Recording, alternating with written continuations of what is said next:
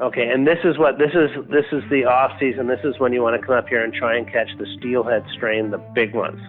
Is in late October, November, March, April, early April, and then the river starts coming up, and then it's back to the 16 to 22, 24, and you still can catch a big one then. Welcome to the Fly Fishing 97 podcast, featuring interviews with passionate people within the fly fishing industry. The Fly Fishing 97 podcast is brought to you by the folks at the Fly Crate. Get double the flies when you join their monthly fly club for a fun way to learn fly fishing and discover new flies each month. Just use the code DOUBLETHEFLIES at checkout or stock up on flies for your next trip and get free shipping on all orders of $15 or more. Go to www.theflycrate.com to adventure by the fly. Hi, my name's Matt Gigay. I own a lodge on the west coast of Vancouver Island. I moved from Vancouver Island to the Kootenays 3 years ago, and now I'm guiding on the Columbia River in Canada, based out of Janelle, which is between Trail and Castlegar. And in Canada, the Columbia, we have about 30 miles of river with lots of big rainbow trout in it. I'll tell you what, Matt, you're in God's country there. I have spent a lot of time. I want to thank you for joining us tonight. And, man, I want to hear all about these Columbia rainbows that I know you're so famous for, and also Rugged Point Lodge. And we're in Cayucot, which is 130 miles up from the Clayoquot. Perfect.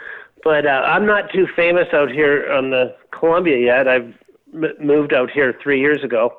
But the fishing here is pretty famous for some incredible rainbow trout. Yeah, I know firsthand. I've seen some beautiful fish come out of that system. Spent a lot of time there, and to be quite honest, never spent a lot of time on the Columbia. Tell us about the area that you're living now, Matt, that you now call home. What brings you to the area, and tell us a little bit about the fishing you have to offer. Well, one of the unique things about the Columbia is it's open all year.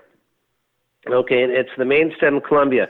And the section we're fishing runs from Hugh Kennyside Dam, which is just north of Castlegar, down to, it flows across the U.S. border and ends up in Lake Roosevelt. So there's no more salmon up here, and you've had landlocked steelhead, rainbow trout, etc. And where we are in Canada, we have 30 miles of free-flowing Columbia River. That's awesome. So what specifically, what species are you targeting? We target the rainbow trout. Mm-hmm. And in May through September, it is you're mostly fishing the 16 to 22 inch resident trout. In the fall, in the off seasons, when the river gets dropped down, you can target. There's some big trout in the river. You target them spey fishing with spey casting, long casts, and kind of traditional flies. Right. And one of the guys that works for me now, he's caught them up to 20 pounds. Wow. So there are some big fish in the river. You're not going to catch one every day, but you have shots at them.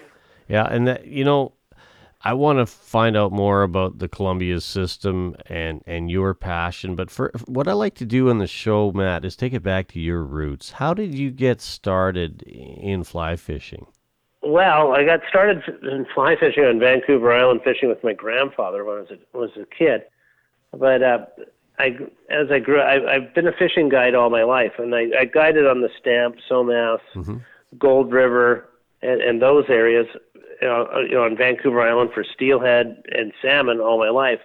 But unfortunately, the steelhead, population is, there's not enough there anymore to fish. So and with that and our West Coast Lodge, we were promoting it, and I didn't need to fish as much in the winter. We were more promoting our West Coast Lodge. We ended up coming through this area, and I wanted to fish on a river again. So I looked at a river that had a lot of fish and didn't have any issues, and this is where we are. Yeah, no, that makes sense. Tell us a little bit about how you access the river. So when you take customers out or clients out, is there any walking ways? Is it strictly a drift thing? Oh, there's lots of walking ways. See, what the river's controlled by the dams. Right. Okay, so every Friday you get a report on what's going to happen with the water.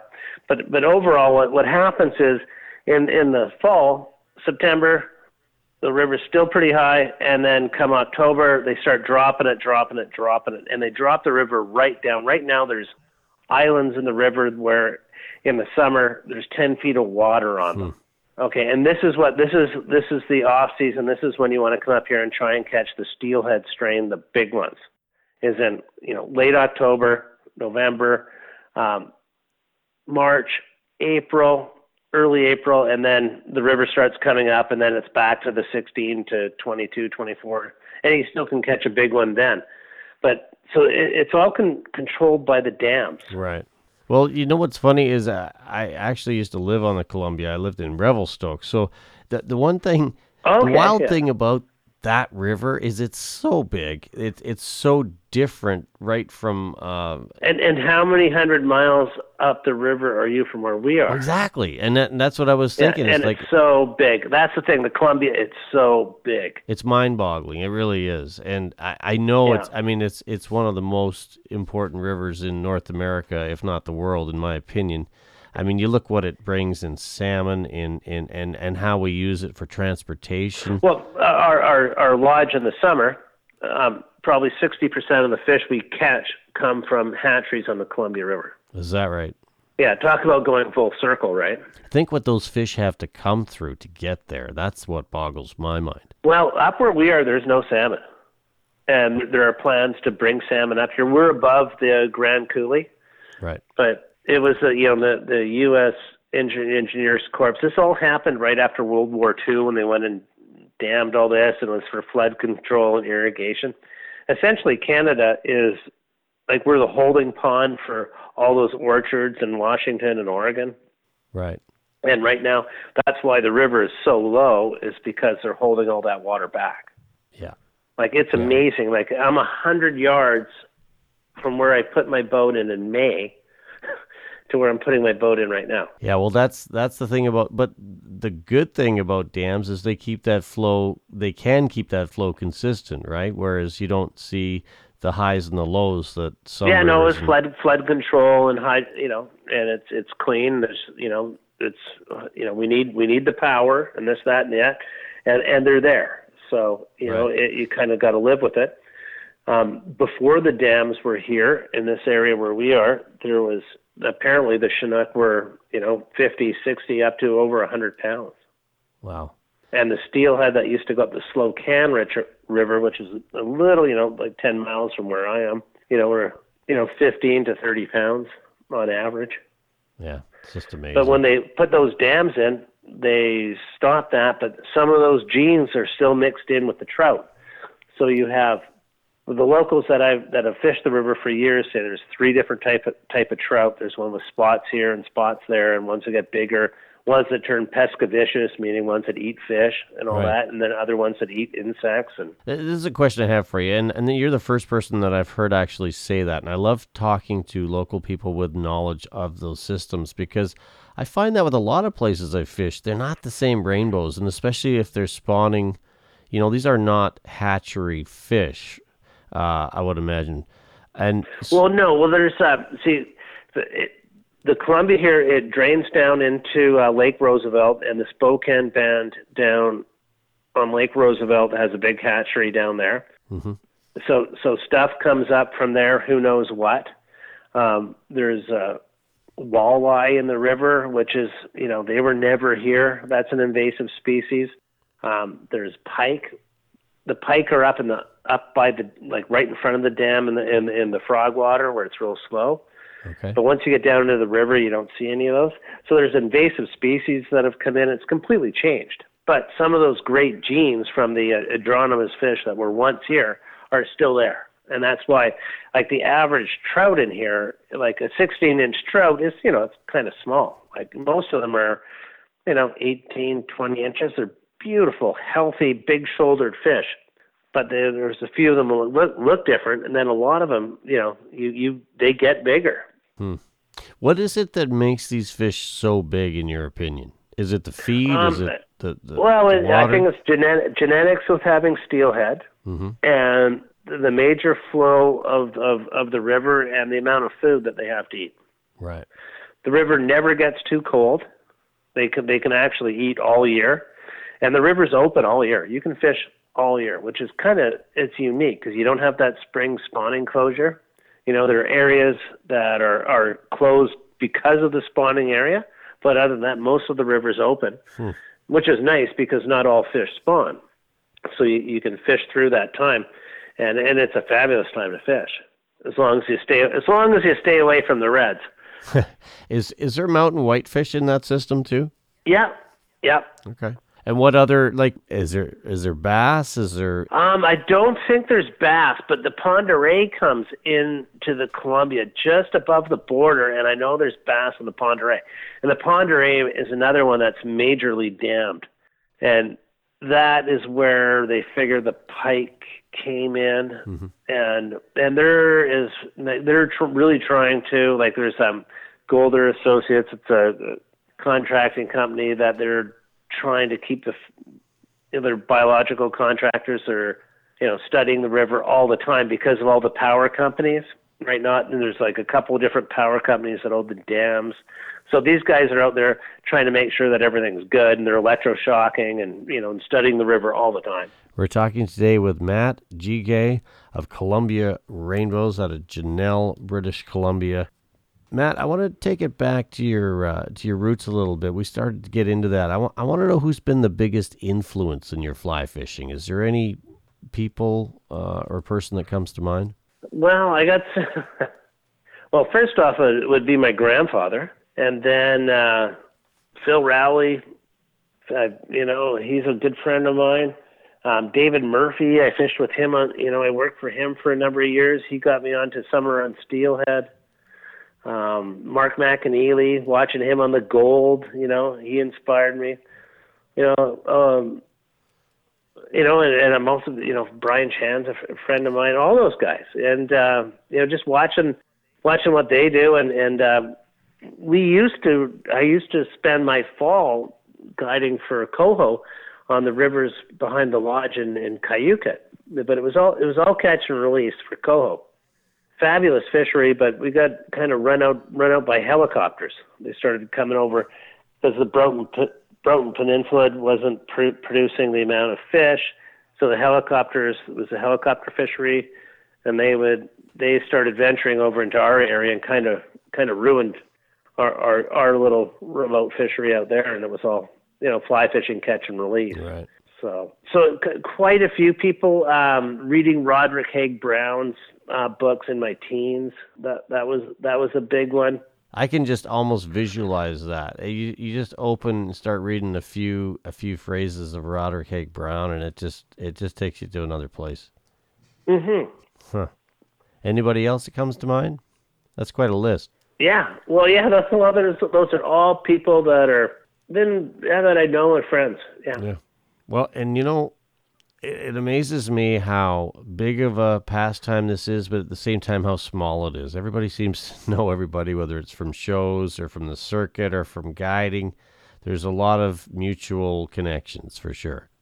Well, when we were thinking about moving out here, I was talking to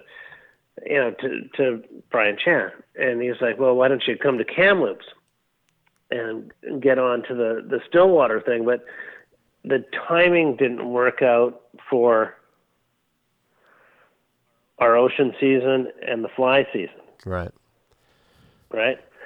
So it had to work out. And the sad thing is that one of the main reasons I'm out here in the Kootenays is because of the state of the steelhead fishing on Vancouver Island.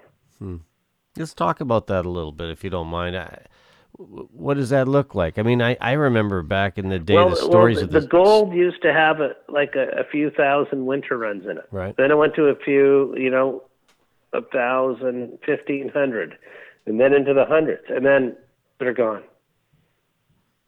when they do the swim counts, like they do a swim count from one bridge down to the same count every year, same time. Right. And when things were good, they would see 600 to 1,200, and in the last few years they see 0.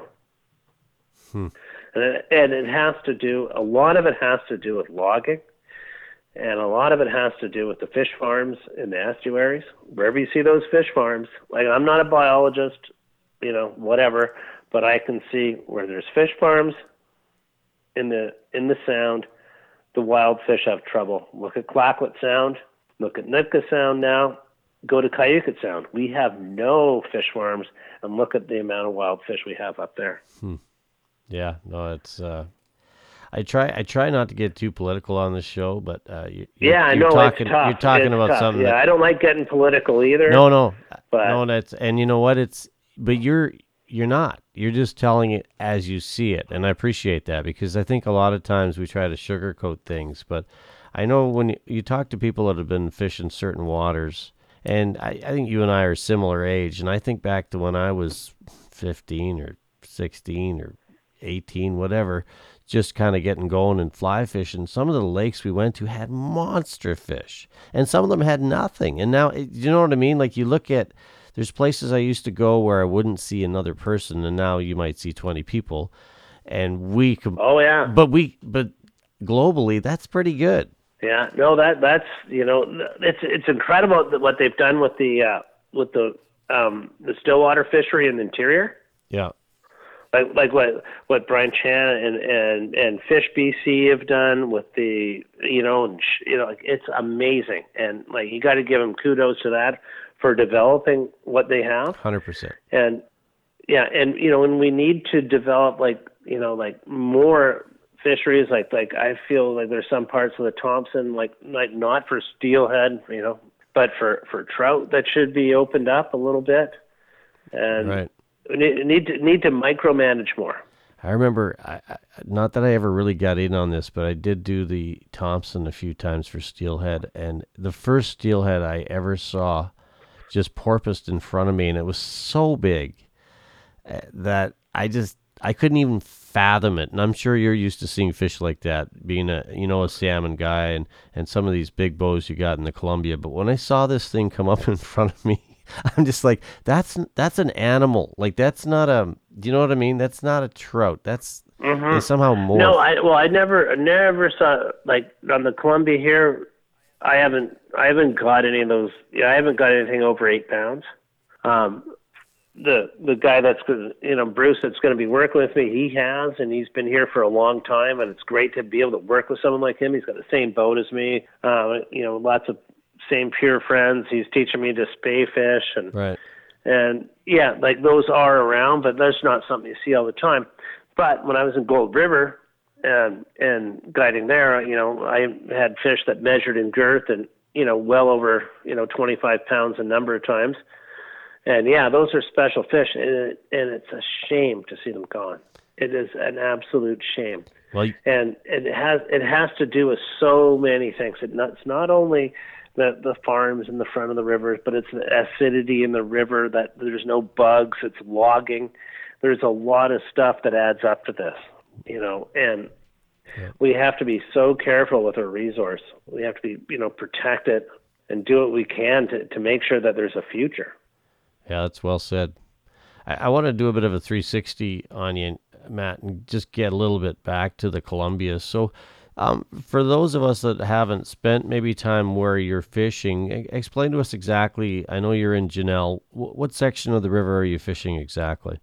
Well, there's 30 miles of river between the border and Hugh Kenny-Sign Dam. And the part up around Hugh Kenny-Sign Dam down about 5 miles is pretty slow, and it's mostly walleye, and there's lots of trout and kokanee in that area. Then the river picks up, and then it comes down between Castlegar and Janelle. There's great spots. There's the D-Bar-D and this, that, and the other great big back eddies that are famous that you might have seen on Freshies shows with them, right. Casting the caddis and all that. And then the valley spreads out a little bit around Janelle, and there's some islands, so there's lots of definition through there. Then it narrows up a bit and goes down into trail, and then it spreads out again and hits the border, and the Pend Oreille comes in. So it's big water, but not big rapids, but just big, heavy volume, and it takes a while to learn it. And in the spring, like the back eddy fishing, the fish are, they're eating, they're pheasant tails and chironomids and all that kind of stuff, and some dry action. Then the big hatches in the late June through July with the caddis and all that. So there's just it's huge. It's a dynamic fishery up here, and it just changes. But the neat thing is it's open all year. Right. And at this time of year, there's hardly a soul to be seen on the river. If somebody wants to book a trip with you, how do they go about? What's the best way to do that? Where do they find you at? Well, they can look up Columbia River Rainbows or Rugged Point Lodge, mm-hmm. And we're just in the process of getting our rainbows page up and getting Bruce online. He's like a competitive spey caster, and he wants to offer that, like coaching mm-hmm. and spey fishing and slowing down, not fishing for the small fish, but going for the big fish. And he's been up here and living here for 18 years. And that's a pretty unique thing. And that is more on the shoulder seasons, which is like now and then, mid-March through mid-April to come up. And it's essentially, instead of fishing trout on the Columbia where we are, you're going to be fishing steelhead-sized trout. Yeah. Wild. Well, when you just said I haven't caught anything bigger than 8 pounds, I'm thinking 8-pound fish. Really? Yeah. In a river, that's a big fish. Well, I know, and that's what I just went, uh-oh. I fished this river. The first time I fished it was down on the American side. We met these people at a trade show, and they had a place in Northport, and I always wanted to fish, and I stopped and fished, and I got a 4 and a 6, and I was just like, oh, uh-oh. And then I started looking above the border, and that's how it all ended up. We left Vancouver Island to come out here because of the trout. Well, the trout, skiing, great schools, wonderful people out here. Like, what a great place to live. So, something I like, being that it's such a beautiful part of the world, and you need to go somewhere to get your fix, talk fishing. Whether you're in Janelle or even nearby cities, say Trail, Nelson, Castlegar, where's your place to go to talk fishing? Is there like a brewery or a fly shop you frequent? When I first got out here, I booked a trip with Castlegar Sport and Fly Fishing. Right. And I went out with him and then told him, who I was and what I was planning to do. And he could have just said, oh, you're another guide, and kicked me out of the boat. But he said, oh, why don't you join our club, the East Kootenay Fly Fishers? And he has a shop in Castlegar, and just an incredibly wonderful guy. And you can get all your information there. You can get all the flies that work on the river and where to go and at what time. And that's what I found. It's just been, like, people have been so open out here. That's great. And, what's the name of that shop? A real breath of fresh air. What's the name of the shop again, Matt? Oh, it's Rod Zabaduk. He calls it Castlegar Fly Fishing and Sport Fishing. Okay. I just call it the fly shop in Castlegar. West Kootenay Fly Club and Rod Zabaduk, and yeah, like, he has been, a major mentor for me on this river. Awesome. And that's something that I love about our pastime, is how sharing people are. How are we going to learn if we don't share with the next generation coming up? And maybe speak a little bit, how do you think fly fishing is right now as a state, as a pastime, like, as far as where are we at? Are we in a good place right now in your mind? I would say so. Yeah. Yeah. I'd say it is.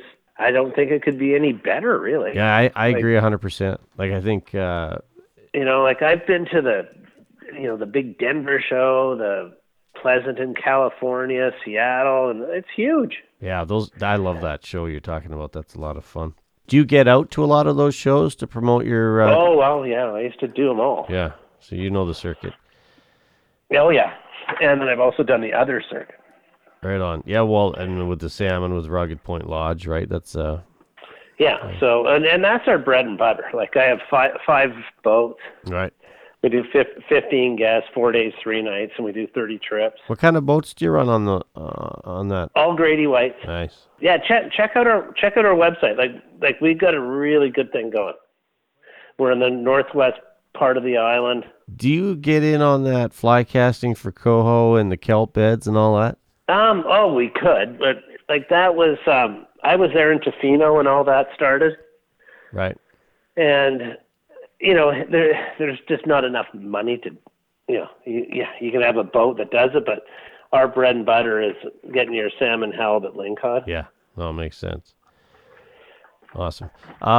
Sorry, I'm getting off track here. That's all right. Something I like to ask is can you paint a picture for us, Matt, as far as your perfect day on the water? Whether that's, I assume it's on the Columbia. But what does that look like? Kind of when does it start in the morning, and kind of walk us through that a little bit? Well, my favorite days in the river are, start around 9. Not too early. Let things wake up. High overcast, so you don't have the glare, and no other boats. And so, what species are you targeting? Obviously, rainbows. Rainbow, like steelhead rainbows. They're my favorite fish. They're incredible. Even like when we were living in Port Alberni and I was guiding on the Stamp, we lived on Sprout Lake, like right on the lake. So you had the lake, and there's big cutthroat up to 10 pounds, and rainbows 3-4, most of them in 1.5 pounds. And you get a 1.5 pound, 2 pound rainbow, what a fight. You get a 5 pound cutthroat, and it was like, yeah, okay. The take is good, but I know exactly what you're saying. If you had your choice, though, would you be fishing a dry fly or a nymph? Oh, I love dry fly fishing. Who could not love dry fish? That's early September through to depends on what they do with the water and of course the temperature, but a fabulous dry fly fishing with terrestrials. There's nothing rising, and I just fish a Tom Thumb, and I'll sometimes have on one cast have 3 or 4 fish in it. Yeah, well, see, like fishing the big hatches up here, you got to be perfect. And they see there's like 5 or 6 boats floating around the eddies and all this, and that ends, and then I'm gone June, July, August, and I'm back Labor Day weekend, and I start fishing the day after I get home, and I just started throwing big terrestrials out, and there's fish looking up, and you get some nice ones too doing it. It seemed to be the big splat. And 1,000, 2 1,000, 3 1,000, 5, 6, about a 10-second drift, and then whap it again. Because we're not competing with all the there's not a hatch going on. It's like a dragonfly just landed there, and this is where that trout lives, and he's made his living looking up. Here's a weird question for you. When you're fishing a dry line, what color dry line do you like to fish? And I always naturals. I hate bright, unnatural colored fly lines. I step back. Well, just when you said looking up, I always think of that, and I think of the fly line, and a lot of times dry lines are very bright. I struggle with that sometimes. I struggle with it too, and I've taught it's because they sell to the people who want to buy them. No, I like. I've been using the Scientific Anglers Amplitude lines, the 1.5 and with the coating on them, and I'm using a 10-foot 5-weight Orvis Clearwaters. Like, wow. And I also have some of the Hydros ones, like the high-end ones. And honestly, those Clearwaters, I'm shocked at how good those Clearwaters are, honestly. And then I got the Hydros reels that go with them. Yeah, And wow, I'm an Orvis like, guy. I got an a Helios like 3 that I absolutely a 10-foot 5 weight that I just love. But yeah, I got the 10-foot 4-weight Helios 3, and it's yeah, beautiful. And that's my rod. No one else what really uses what do it. you so when you're out on the Columbia, what's the go-to, like say you're targeting these bigger bows? What's your go-to weight and length of rod? Well, when I'm out, I'm just targeting trout. Right. The guy that I'm starting to work with, Bruce, he's using spey rods, and he's targeting big fish. He's not going after the small fish. Right. Okay, and he's using he's using a 9-weight 15-foot, and he's a competitive caster, so he's also practicing his casting, but he's casting 160 feet. Right. Okay, so this is something that other people don't do, 160 but feet. I can't even fathom that. yeah, so he is, but what, yeah, so it's a little bit different what I'm doing with my guiding and what he's going to bring to our guiding operation. Right. But he will also take people out. I'm going to get him 4 rods all set up. But, 2 dries, 2 indicators. Yeah. Good stuff. Yeah. And then if he wants people to, if we got people that want to learn how to spay and do all that, that's his specialty, and he'll take over that part. Yeah. Cool. But while I am gone in the summer, he's going to be here, able to run the boat and do trips for me. Yeah, no, that I could really see spay casting going real big because you got some big water there too, right? It's huge. It's huge. Yeah. Like, you wouldn't believe how huge it is. And right now, like, the river's as low as it gets, and it's still big. I'm gonna fire some rapid questions at you. Okay. Yeah. Lions or Canucks? Oh, Canucks for sure. Rainbows or coho? Oh, that's a tough one. 50-50. 75-25 rainbows, but that's hard because the coho fishing I've had on the northwest coast of Vancouver Island, those little tiny rivers, numerous over 20. Yeah. No, that's and fabulous fish. That's an unfair question. I love it. Favorite dry fly pattern? Tom Thumb. Oh, come on, get out. You're going old school on me. You betcha. Clearwater or Helios? Oh. Well, no, but the thing is, personally, Helios for all-around work rod, Clearwater. Ah, interesting. Cool. I've never cast one, and the value looks amazing in that line, for sure. Oh, they're like, I don't want to step up. I want to, just keep those Clearwaters. What is it you like, Matt, about that? Is it a little slower action, or explain that to me? It has nothing to do with any of that other than the fact that they cast really nice. I'll have to look into that. Good stuff. Have you got any crazy fish stories for us? I always like to ask that because once in a while I get some real weird and interesting stories. Have you had anything weird that's happened to you in the last little while on the water? This summer I got out in the ocean. I got circled by a great white that was about 14 feet long twice. Wow. Yeah, one of the neatest things that I've ever seen. And I have a 28-foot Grady with, twin 250s on it. We're offshore. And what's that? We look, and it went around the boat twice, about 3 feet underwater, and there was no mistaking what it was. Wow. Is that normal to see great whites there? Not normal, but they, they're on our list of sharks to see. Right. And it was just way too big to be a salmon shark. I've seen lots of salmon sharks, but they just don't get that big. Yeah. So that would be about that was the craziest thing of the summer. That's wild. It was a highlight, and no one could get a camera out fast enough or around the boat twice, and we were trolling. It was like, wow. If you could change something about fly fishing, is there anything you'd like to see us do differently or better? I'd like to change some of the silly regulations. Okay. Like, it would explain. The no indicators, one fly, no split shot, Yeah. when you say no indicators, where can you not use indicators? Fly fishing only. You mean so you can't use indicators in the Columbia? No, you can. It's not fly fishing only. But if you're in fly fishing only water, I got you. You are not allowed to use external floats or weights. Seriously, I did not know that. Yeah, and the two fly rule. Like, come on. Well, that's something I struggle with because most parts of the world you're allowed to fish with 2 flies. We have this weird rule here in BC where if you're on your own in a boat, you can have 2 rods.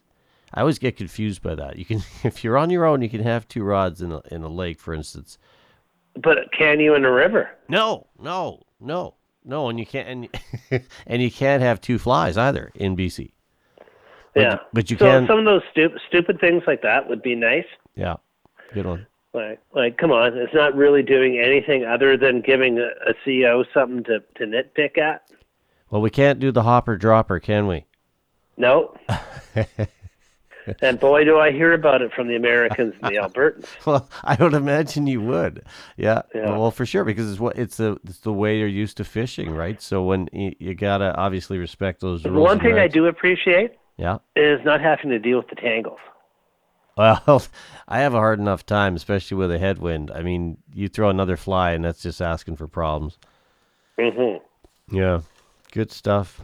Well, hey, man, is there anything we haven't talked about your fishing or your business you'd like to cover that I might have missed? No, other than, we're year-round, family-operated, professional guiding service, or we've now just moved out here, and and our thing on the ocean's going great. So as long as they don't make ridiculous closures, which we were very lucky that we didn't get hit by them. Right. As long as things are based on science, we're good. If the things turn political, it's not good. Yeah, that's well said. Question for you. So if somebody wants to check you out on social media, throw all your handles out there. What's the best way to find you, Matt? I am not a big social media guy, but we do have a Rugged Point Lodge Facebook thing, and we're on Instagram. My wife does all that stuff. What about Columbia Rainbows? Where can we find Columbia Rainbows? I know your Facebook page was Columbia River Rainbows. Yeah, we're kind of dropping the river because it's just too long. Fair enough. So it's just going to be Columbia Rainbows? Yeah, but go with Columbia, whatever it is as is. But yeah, we had a little meeting with Bruce today, and I go, what should we do? And he goes, that's just too long to hashtag and this, that, and the other. Right. It's always hard coming up with a name. Yeah, no, absolutely. But you know what, though? Yeah. I didn't want to call it Big Matt's Charters or something, Big Matt. Basically, the Columbia River speaks for itself, and you guys are famous for huge rainbows in those back eddies. And I just remember watching. Well, the thing is that they're not huge rainbows in the back eddies. Like, they're 16 to 22 inches. That's what you're going to get in the back eddies. Okay. And when the river drops and all that, and then it gets this time of year, you can go like with Bruce. Like, I was out with him last week, and he got a 6 and an 8. Wow. Yeah, so it totally changes where you're actually going to target those big ones. But at those times, you're just going to catch the regular trout, and you might you might catch one of those big ones up doing it. But to target them, there is a time, and that's late in the season. It's late September, October, and early season when the river's down low. Right. Awesome. Well, thanks so much for spending an evening with us tonight, Matt. I really appreciate it. We've been chatting with Matt Guiguet from Jeanelle on the Columbia River in beautiful British Columbia. Thanks again, Matt. Appreciate it. Yeah, thank you. A pleasure. The Fly Fishing 97 podcast is brought to you by theflycrate.com. Thank you for listening to the Fly Fishing 97 podcast. Your feedback matters. Let us know if there's a person or topic you'd like discussed. Email us at mark@flyfishing97.com. Until next time, tight lines, and we'll see you on the water.